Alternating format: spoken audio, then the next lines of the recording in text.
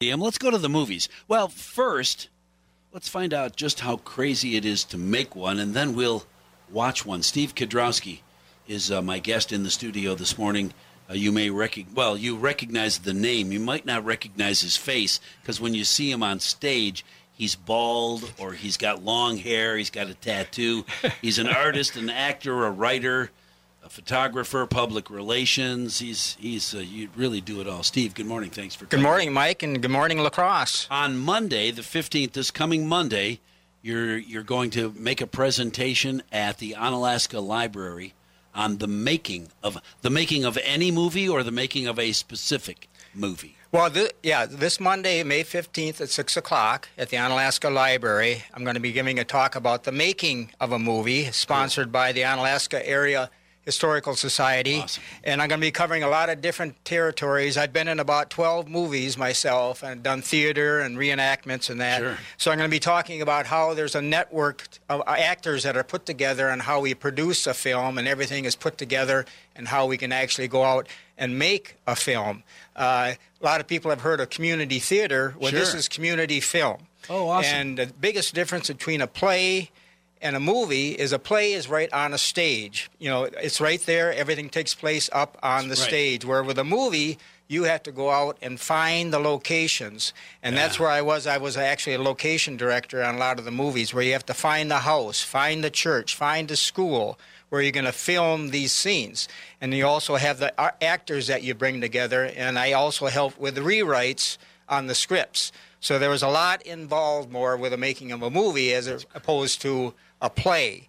And so I'll be talking about that, a 1-hour talk at the Onalaska Library this Monday. And then in conjunction with that, on Saturday, May 20th, at the Onalaska American Legion, I'm going to be showing one of the movies called The Last Bridge Home. Oh, sure. And that's a very emotional movie. It's about veterans who have lost loved ones. People have gone off to war and never came home. And I play kind of an antagonist kind of person. You're a bad guy in that I'm a movie. bad guy, and I look bad. And like you were saying earlier, I shaved my head. I grew a goatee. So I'm kind of an odious-looking guy, and I act that same way. But it's an unusual story, very emotional, melancholy, and it's going to be taking place just a few weeks before Memorial Day weekend. And the movie itself takes place just before Memorial Day weekend. Oh, cool. So the timing is perfect. Perfect. And And it's a family movie. It has a lot of kids in the movie and that, so I think everybody would enjoy it. especially if you are or a connection to a veteran, there's that connection as well. Yes, it's very emotional. The short version is two separate stories in the movie. A young girl who wants to leave town at the end of graduation. She wants to leave for the summer and get out of town. Sure. She doesn't like herself. She doesn't like her parents. She wants to leave. But before she gets a chance to do that, she starts getting letters in the mail from veterans who went off to war and never came back.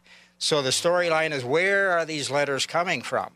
And then on the other end of town is William. He's a 60-year-old man whose brother went off to Vietnam War and was missing in action in 1971 and never came home. So he's tortured by this. He starts to see his brother in his dreams, and he's very upset about this. And then he starts hearing that this girl is getting these letters, and he wants to know, where are these letters coming from? You know, is he going to get a letter? Is she going to get a letter from his brother that was missing? So these two families slowly blend together. Sure. Yeah, to a crescendo that's very unusual twist. Wow, that's so cool. How does that process start? You said that it's community movies. Mm-hmm. Somebody has to be the first person. Somebody calls somebody and says, hey, is it the writer? I've got this idea. I've just finished this movie script. Mm-hmm. Let's get the family together and make it. Is that how it works? Yeah, well, in this case, Scott Thompson is the director, and he wrote it. And when you make a movie, what you do is you write a synopsis, meaning a story. You have to write a story first, then you have to write a script. And then from the script, then you find the actors, and then you find the locations. So that's how it all comes together. Is you got to have a story. Right. Now, if it was a big Hollywood production, like I was in Fort McCoy movie. That was a Hollywood film.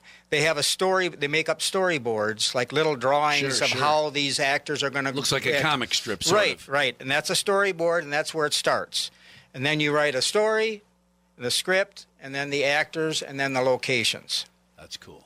And how that whole process takes less than a minute to say, but it takes months and months to do. Yes, it does. And a lot of times we film the end of the movie first. Really? Because it depends on how the actors are available, if they can show up at a certain time and that. So sometimes you're filming out of sequence. So this is where you have a continuity director. They have to make sure that Mike's wearing the right shirt in the right scene and everything is going correctly, that you're not wearing something that you didn't wear in that scene a different day. Right. And that's every once in a while there's YouTube blooper videos of, remember in this movie, remember when this happened and that happened? Look right there on the table. I'm pretty sure that's a Coke. And they didn't have Coke back then or whatever. That's whatever right. it happens to be, something silly that continuity director missed. Yes, that's right. And the thing is with any kind of a story, whether it's a play or a movie, you want to tell a good story, and when you want to make the story mean something, and you want to have a good time telling it. And this way, most actors get along great. You have a good time, you go out for drinks and go out to eat afterwards and that. And it takes about 2 to 3 months to make a movie. Wow. So there's a lot of time involved in that. Then there's production afterwards that goes into the lab where you got to edit. So actually, Mike, what you're doing is you're making an 8-hour movie that gets edited down to 2 hours. Wow. So that's when you see the blooper reels or the extras at the end of a movie, because there's a lot of film that goes on the floor that never gets into the movie. How often do you knock on a door and say, "Hi, can we make a movie in your backyard?" Or you're the farmer, you own this property, but you got a bridge way over there. Can we? Does that happen all the time when you're using somebody else's property? People are very congenial. They're very happy to do it. Sometimes some of these property owners are in our movies because we need extras, need people in the background. Sometimes they might even have a few lines. We've had some of the things that in our movie that are great is the music. Finding the music, the musicians to sing the background, or maybe even be in the movie, like John Smith from Trempealeau. Pretty famous guy. He's in a couple of our movies. He's in The Last Bridge Home, and he wrote some songs just for our movies. And another musician, Justin Vernon from Eau Claire, wrote a lot of the music for The Last Bridge Home that we're going to be showing on May 20th. He went on to win 3 Grammy Awards with his band. He's from Eau Claire.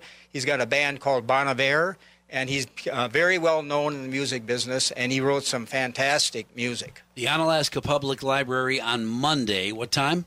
Monday at 6 o'clock. The making of the movie. It's a 1-hour presentation, and everything is free. That's free. Sure. And the movie at the Onalaska Legion on the 20th, and that's Saturday at 1 o'clock, and that's free. And actually, their kitchen is going to be open, so if you want to come early, for lunch and a movie. Yeah, have a burger and fries, and then sit back and watch a fantastic movie. And that particular movie has won numerous what they call Telly Awards. They're given out to independent films. I've won several Telly Awards, and that movie won Best Picture for Telly Awards. It was called The Last Bridge Home. Cool. Look forward to it. Learning about it on Monday, watching it on Saturday, the Onalaska Public Library Monday, the Legion on Sand Lake Road on Saturday.